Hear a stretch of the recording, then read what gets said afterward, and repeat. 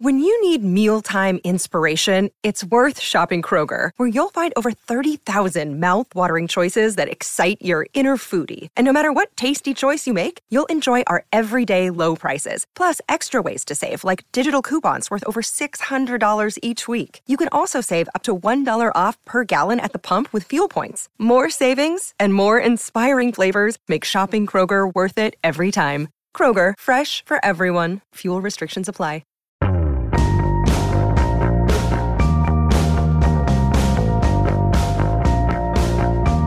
Hey, I'm Brian Hyatt, and this is Rolling Stone Music Now. Today we're going to be talking to a great songwriter, Dan Wilson, who you probably know from Semisonic, who also went on to write amazing songs with people like Adele and Taylor Swift and Dierks Bentley and Weezer and a million other people. And he's also made some beautiful solo records. And he's about to come out with a record where he recovers songs he wrote for those people. I think we have Dan on the phone right now. Hey, Dan. Hi, I'm on the phone right now. Is this Brian? It is. Welcome to the show. How you doing? Thank you. I'm doing great. You have a new record. Tell me about the concept of the new album. Let's start there. Okay.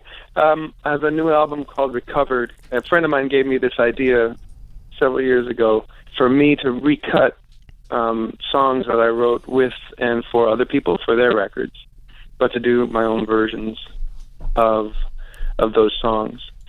And my friend's only warning was that I was not allowed to do an acoustic guitar, busker, stripped down, what she called lazy version of the record. It had to have a sonic concept. So that's what I did.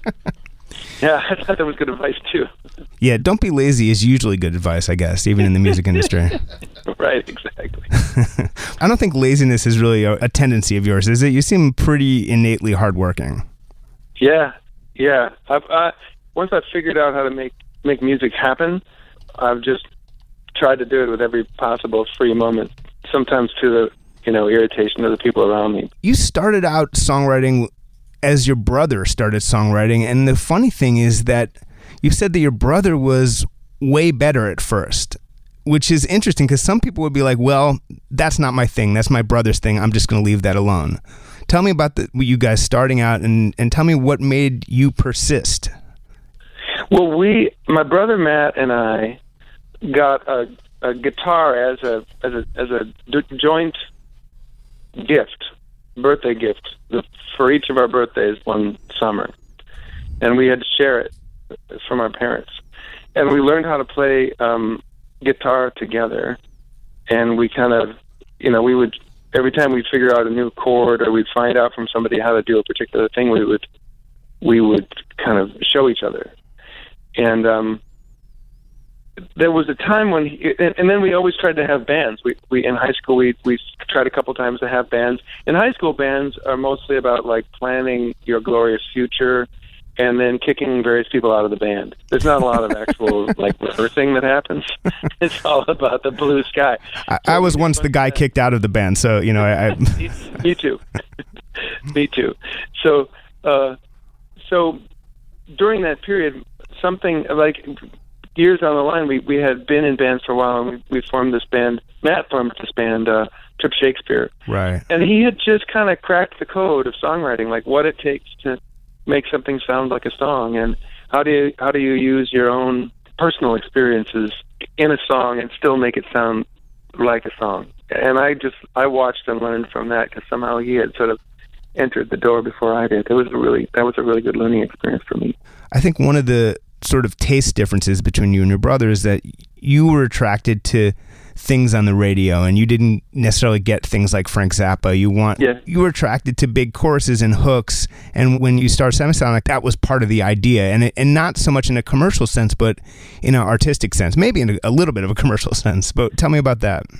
Well, I had loved the Beatles when I was a kid, and Carole King, and things that were pretty pop, but had a lot of strong songwriting bones in them, and when maybe later on I would idolize bands like Husker Du or Big Star or even the Replacements, which always seemed to me like they should be huge pop smashes. You know, they should have been like at the top of the charts.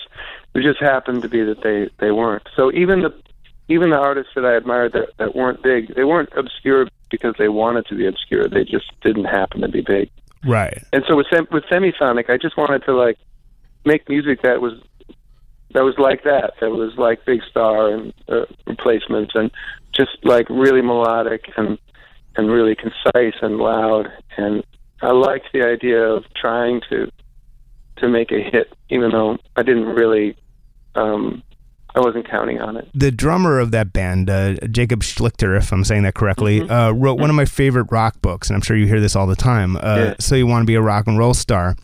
And it goes through a few things. It goes through kind of what it was like to be in a major label band in that now vanished era, where labels had some money, but sometimes frustratingly would not like sort of direct that money in your promotional direction. And also just how frustrating it could be to deal with that system. And there's a sort of famous bit in that book where he notices that you and the other guys are just like sitting at different tables eating a meal and not talking to each other. What was that all about?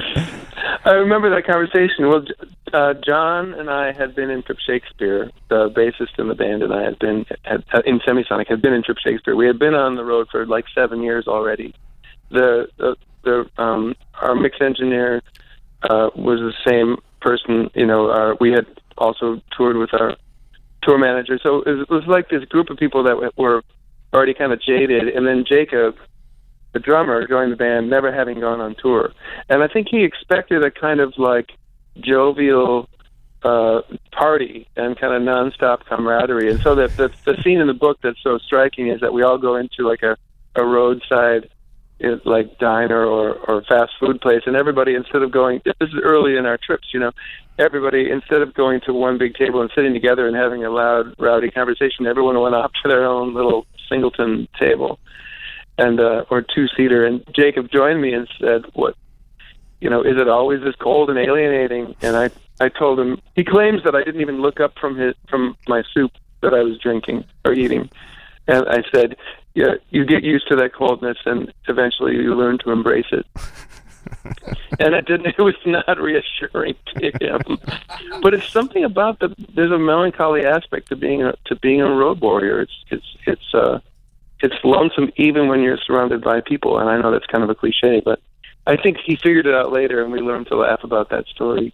His book is amazing. It's super funny, and as you know from reading it, and it's really it's like a snapshot of a certain time in the music business.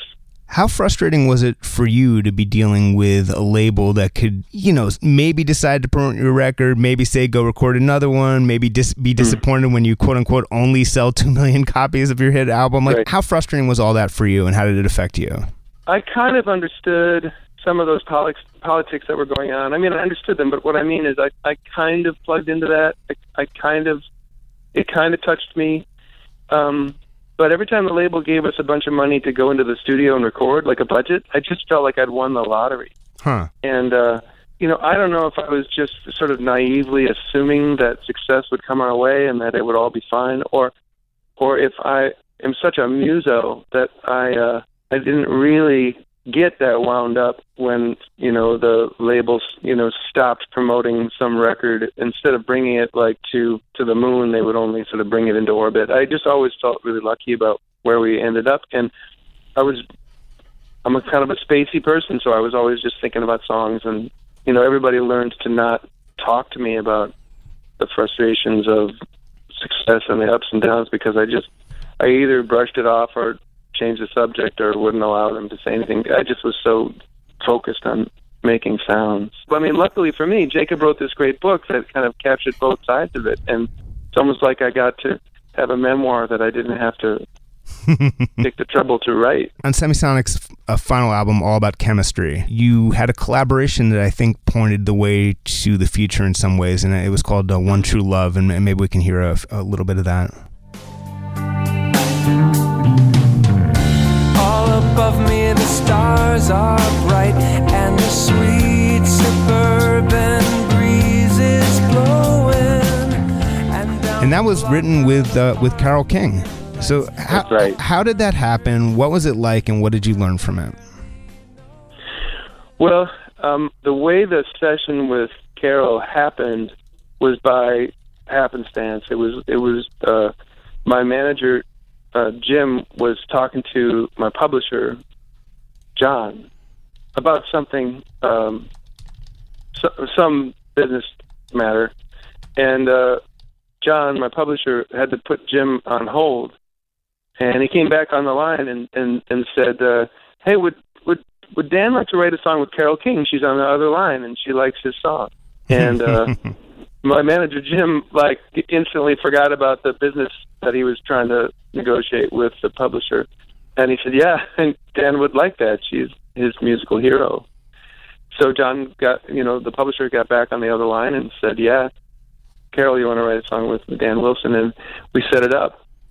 And I was super excited because I really had held her up as the kind of pinnacle of collaboration, and I just loved her song so much. So we set up a session for me to write with Carol, and I brought a couple of ideas, and we got together. I was really nervous, but she kind of put me at ease in a pretty amazing way. She was very calm and funny. I said some dumb things, and she called me on them. So she wasn't unfailingly nice. If I said stupid things, she said, "No, that's not correct." But on the other hand, she was really funny, and she made me real comfortable. And we ended up writing beginnings of 2 songs, and then we also wrote "One True Love." I had a chorus that was incomplete, and I sang it for her, and she said, "Yeah, I love that." And then she sang the melody for the verse immediately, without even pausing. She said, "Maybe the verse could go like this," and she started singing and playing the piano. And the piano part already had this little clockwork riff that we still had on the album, and the melody was all there, and it just popped out. And that was in itself kind of a learning experience, because I saw how spontaneous you could be with somebody else, and she put me at ease, but also there were a couple times when she said, "How about this?" And she'd sing something, and I'd say, "Maybe something different," and she'd go, "Okay, what about that?" And she would just throw out these ideas. All of them were pretty cool, one after the other, and I learned a ton from that. Jumping ahead a few years, I think one of your earliest and biggest collaborations was with the Dixie Chicks. You wrote or helped them write a bunch of songs on Taking the Long Way, which was their so far final album, unfortunately. Hopefully there'll be another one. Yes. But on your new album, you do a version of Not Ready to Make Nice. Let's hear first the Dixie Chicks version and then Dan's version. Forgive sounds good. Forget, I'm not sure I could. They say. Now Dan's version, which is has its own feel. Forgive sounds good. Forget. Dan, tell me about that whole experience. This is something you've talked about a bit, but how did it come about, first of all, and how much did you have to get used to the idea of working in the country world at first? I'll answer the second part first. I had started going down to Nashville to write in maybe 2002. It just seemed like that was the place in the world where people looked at songwriting as a craft you could learn and get better at. And it was very collaborative, and I was interested in writing with other people. And there was a kind of reverence almost that country music had about songwriting that, pop, almost in country, they don't mind the idea that you can pull the curtain open a little bit and show the songwriter. And pop is a little more interested in just keeping it's all about the smile and the beautiful skin and, kind of the shining sound of it. In country, they let the writer be part of the story. And anyway, I was attracted to all that, and I went down every 6 months or so for a while, and I learned a ton. I didn't write any country hits with people, but I had some great hangs, and I learned a lot about the kind of Nashville way of writing a song. It's you get together, you hang out, you talk about, I don't know, life or family or whatever is happening, in your own personal life, and people share starts. They say, "Do you have any starts?" And you might play a few chords in a melody that you thought of, or someone might have a clever title in Nashville, it's probably a pretty common occurrence. Someone have a really funny title. And you sort of then kind of glide naturally into writing a song after that. So I kind of got trained in on that kind of Nashville way of writing a song, which has been really incredibly valuable for me. And then the way I met the Dixie Chicks was that Rick Rubin and I were working on an album of mine. He was producing tracks for me, and I was producing tracks in Minneapolis, and we were comparing notes and, just having an amazing learning experience from one of the great masters. And he introduced me to the Chicks, and he basically said to them and me, I think you all could write some really special, important music together. So that was our kind of introduction, and we got together. It was after they had been blacklisted by country radio because they had criticized the Bush administration's war in Iraq, and they spoke out. Natalie, the singer, spoke out against it, and they were quickly taken off the radio entirely. It was actually kind of amazing how effective the blacklist was. It was a pretty big deal, yeah. It was a big deal, and they lost their, they were off the charts, off the air, shut down, and so this record that I got brought in to work on with them was almost their response, or the next thing everybody heard from them after that sort of disastrous incident. So we got together in LA and just wrote a bunch of songs, including Not Ready to Make Nice, which felt like it kind of encapsulated at least the emotional response to the whole thing.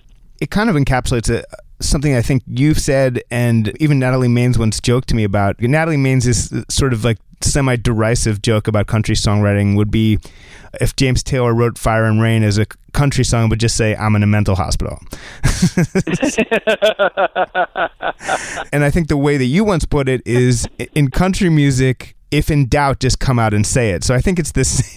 So in other words, it's very explicit about what it's about, that song, Yeah, I'm not ready to make nice. That's closer to I'm in a mental hospital than I've seen fire and I've seen rain. It's not metaphorical. And I think in a way, you got to have both of those things in your arsenal. And Natalie's right in some ways, but sometimes a good song can be very, very plain and direct, and other times it can almost be nonsensical and still have a lot of emotion in it. So it kind of can work both ways. And what did you learn from them specifically in the process of that album? First of all, we had a great time working, and they're extremely respectful, demanding artists, but also just great, respectful collaborators. And so it was a really positive experience. And sometimes if you're just speaking freely, you might say, well, why don't we say this? And, why don't we say that? And if it went against their principles or their sense of what particularly Natalie, but all three of them really, they would go, no, I'm not going to say that. Very direct, and in a way kind of it gets it over with. You throw out an idea, they say no, but it's not shutting you down. It's just no, that's not how we feel. They can just tell when something is speaking truthfully. They have a great smell test or something for truthfulness. Natalie did a lovely version of your song "Free Life" on her Soul album. Yeah. Heartrending, actually. But do you think they'll ever make an album together again? I wonder, because I'm sort of some in the public eye because of my albums, and somewhat in the background because of my songwriting. I kind of see things both ways, and I, back in Semisonic days, I would have the occasional lunatic who would be following me. Or saying really alarming, dangerous things in emails and stuff like that. And everybody would focus on that person. It would be oh, okay, this really dangerous sounding fan is going to show up at this particular show, and everyone would, and it seemed scary, and it was. But now it's a very different time. You don't get a handful of those people. You get 10,000 of them. If you say something cheeky or politically unsettling, or especially for a woman, I think the trolling is it's now a profession. So the amount of negativity that comes rolling in at somebody now is just like magnitudes more than it used to be. And the power structure is still there. For everybody that was in charge when they got blacklisted is still kind of in charge. So I don't know if that's very appealing to them. But I sure hope they make a record. I love them. And among your other hit collaborations, and a lot of them are with women, it's just a thing, I don't know, was Adele, Someone Like You, which, you know, is a song that specializes in making people cry, apparently. So tell me about sitting down with Adele. You know, I've spent time with her. She's such a big personality and so funny, and I actually can really imagine how it's very fruitful and easy to collaborate with her, because she's kind of a generous, like, conversationalist and a lot of give and take. So was it a particularly natural and easy kind of collaboration? Yeah, I mean, let's see. We got together in a very small studio in Hollywood, and I had already been a fan of her music, so we had stuff to talk about. Also, she was so excited. She played me a bunch of YouTube clips of Wanda Jackson, the rockabilly queen in the 50s, and she was just so, like, fired up about making sure that I saw these clips of this, you know, very, very electric performer from way back when. And it was really, in the end, when I look back on it, it was like really disarming. You know, it just got us both in this kind of super fun, appreciative frame of mind, and you know, she was showing me something that she felt like everybody needed to see, you know, and that in itself was kind of selfless and enjoyable. So then when it came time to write a song, she told me she wanted to write a song about this breakup that she'd had. And she told the story briefly about how devastating it had been, and how many songs on the record seemed to touch on this heartbreak that she had suffered. Then she sang me the first couple lines that she had, which were, you know, exactly what we hear, the first 3 lines or so of the record. And we went from, like, laughing and, you know, kind of screaming with appreciation at Wanda Jackson straight into, like, sort of working on this song that seemed so incredibly personal and so heartfelt. And it just seemed so easy. She just has that natural gift of rapport, and, like you said, give and take. She listens when people talk. She's got a social genius as well as a musical genius, you know, and she makes people feel good when they're with her. So it made it feel great to write with her.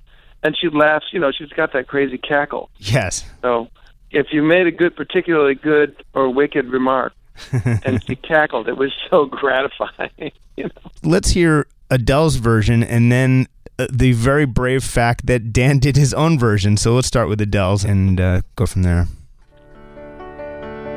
I heard that you settled down, that you found a girl and you're married now. And now let's hear Dan's own version of Someone Like You.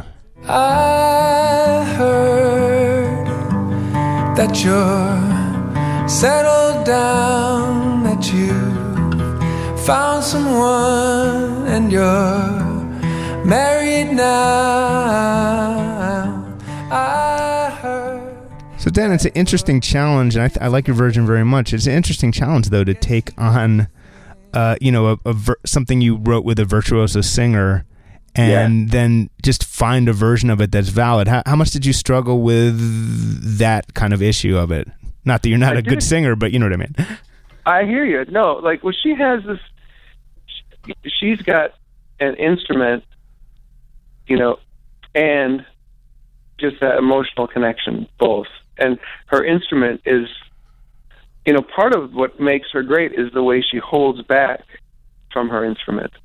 Like, she almost never in her songs gives you the full force of her voice. There's always a little bit held in check, and that gives you this kind of almost like makes it tense. Like when she finally sings the chorus, never mind, it's like she's given you 90% at that point, and you know there's more, and it could be even more devastating. There's something powerful about that. And I've never had that kind of voice. I sound like a person's talking to you, which is a virtue in itself. When I sing, I sound like I'm someone talking to you. It just happens to have notes. And because I couldn't ever do an Adele impression, at least I was saved from the risk of trying to be Adele, on the record. And I was forced to just find my own way of, like, what emotion sounds right when I sing it, and how can I get into that, as opposed to, like, I'm not going to go toe to toe with Adele. That would be crazy. She's the best singer in the world, or among the five. So instead, like, I just had to. My producer Mike Viola really helped me with all these recordings, because he was very focused on. It's all about capturing the moment, and we're recording to 2-inch tape, and we're not going to mess around with it afterwards, and it's going to be very kind of direct and spontaneous, and we're going to just be true to what the song needs right now. And that helps me also to not think, I'm trying to make an eternal classic version to rival, the original. I wanted to talk about arrangements and production versus songwriting for a second, because so many people who do what you do, especially the Swedish guys, are sort of producer-songwriters. Right. They're as much involved in the sort of sonics and arrangement of the record as the song, and for the most part, you do the song part.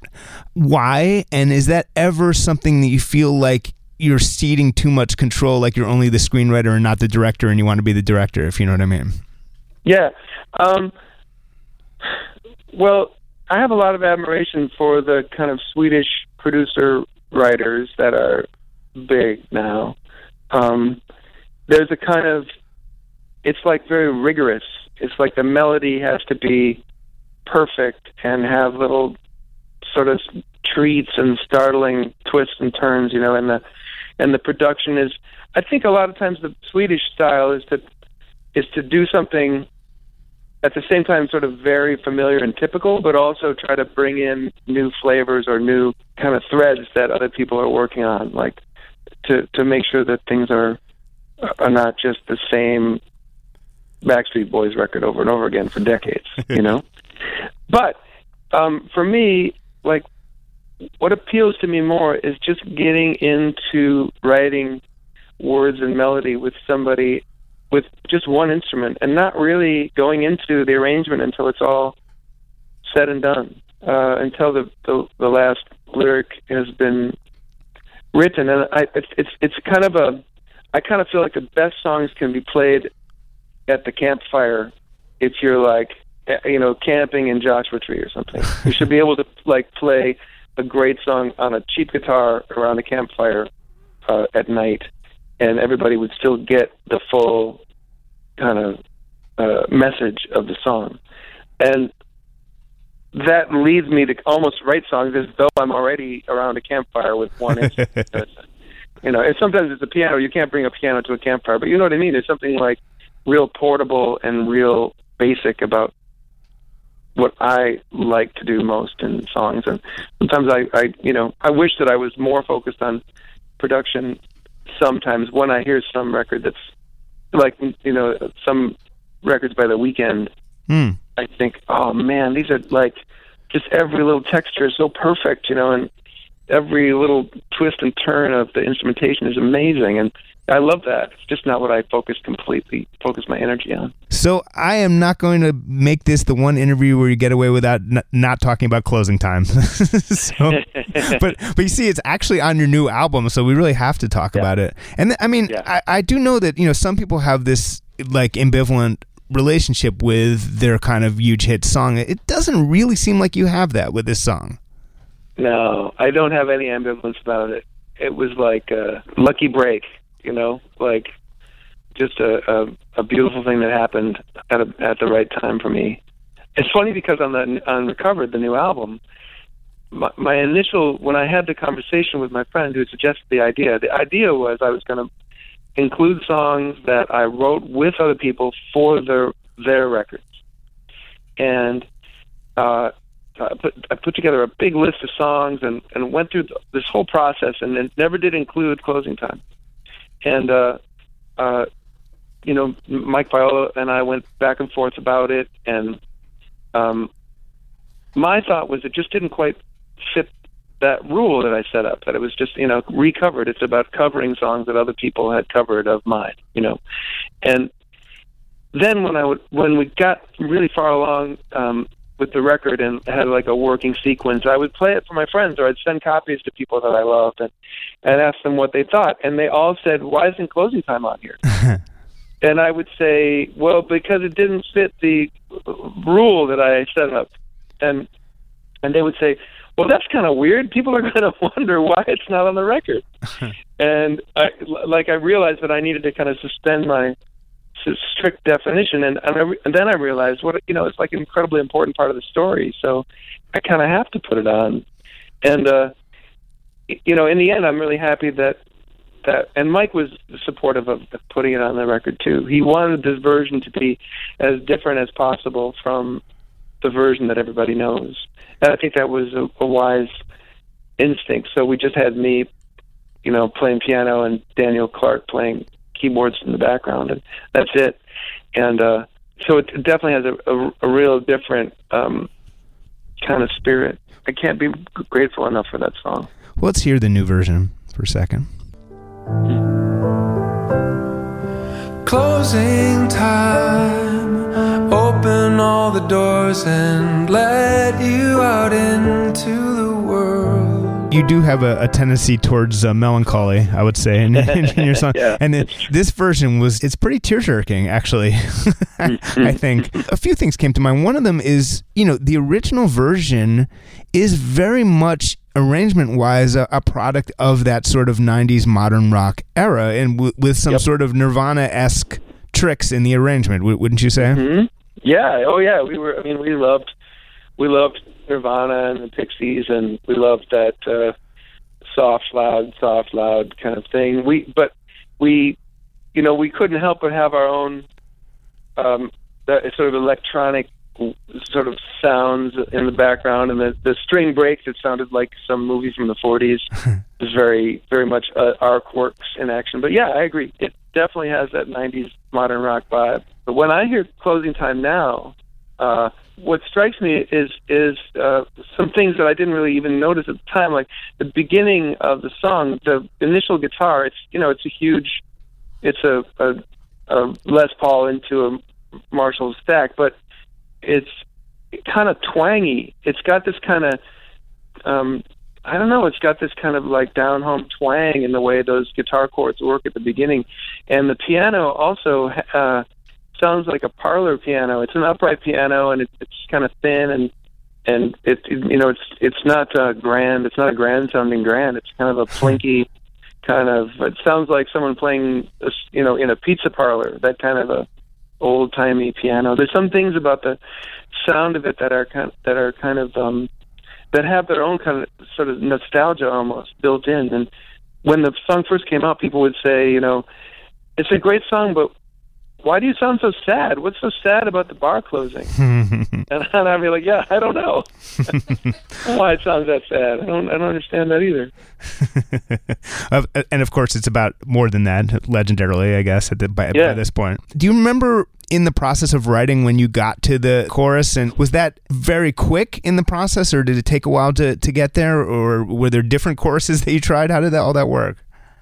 That song was, I had been writing so many songs at that time. I had been writing dozens of songs. I was just in a mode where everything was a song. Every remark anybody made, I turned into a song that afternoon. It was like relentless and fun. And that song, I sat down on a couch in my living room with an acoustic guitar and a notebook, and I wrote 75% of it in about 20 minutes.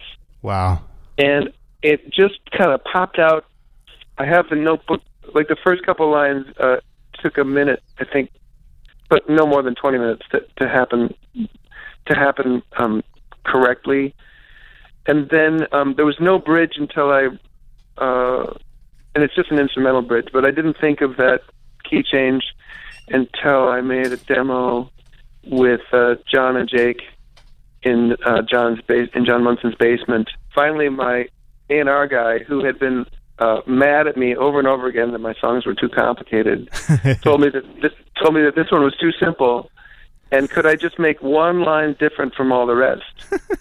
And so it just for some variety. So I changed the third line of the second verse. It was the one that goes, "So gather up your jackets, move it to the exits. I hope you have found a friend."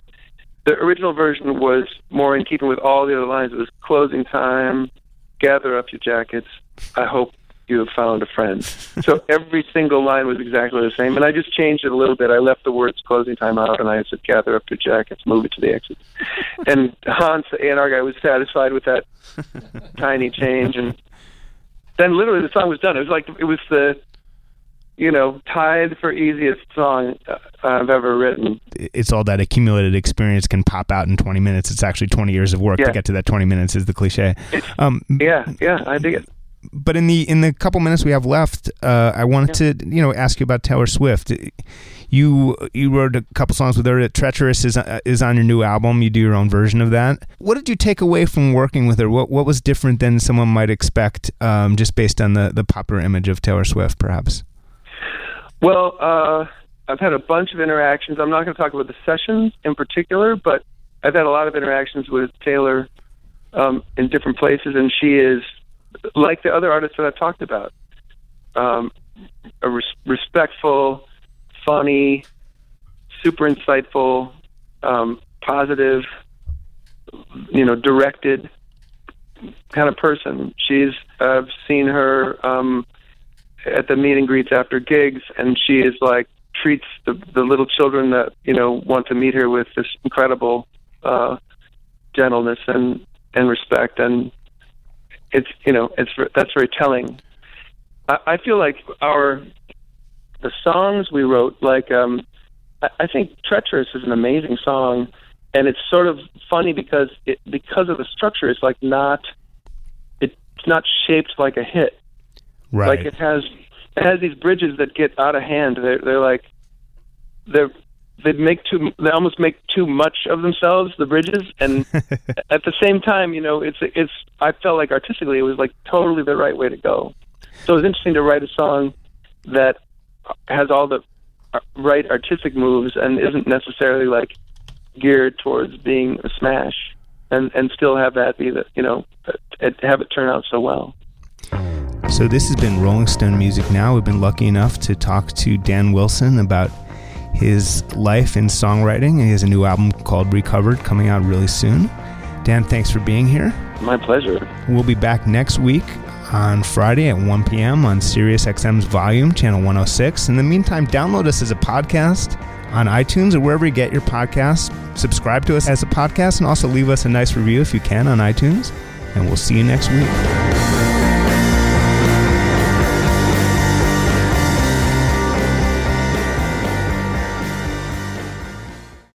Welcome to Talkville, the ultimate Smallville rewatch podcast. Guest star Sarah Carter as Alicia Baker, although I didn't really work with her a lot. But Tom did, and they had some real big smoochy scenes. Yeah. Can we talk about that? Could there be any more sex? What was a 3-page makeout scene that just kept going? Good Lord, we get it.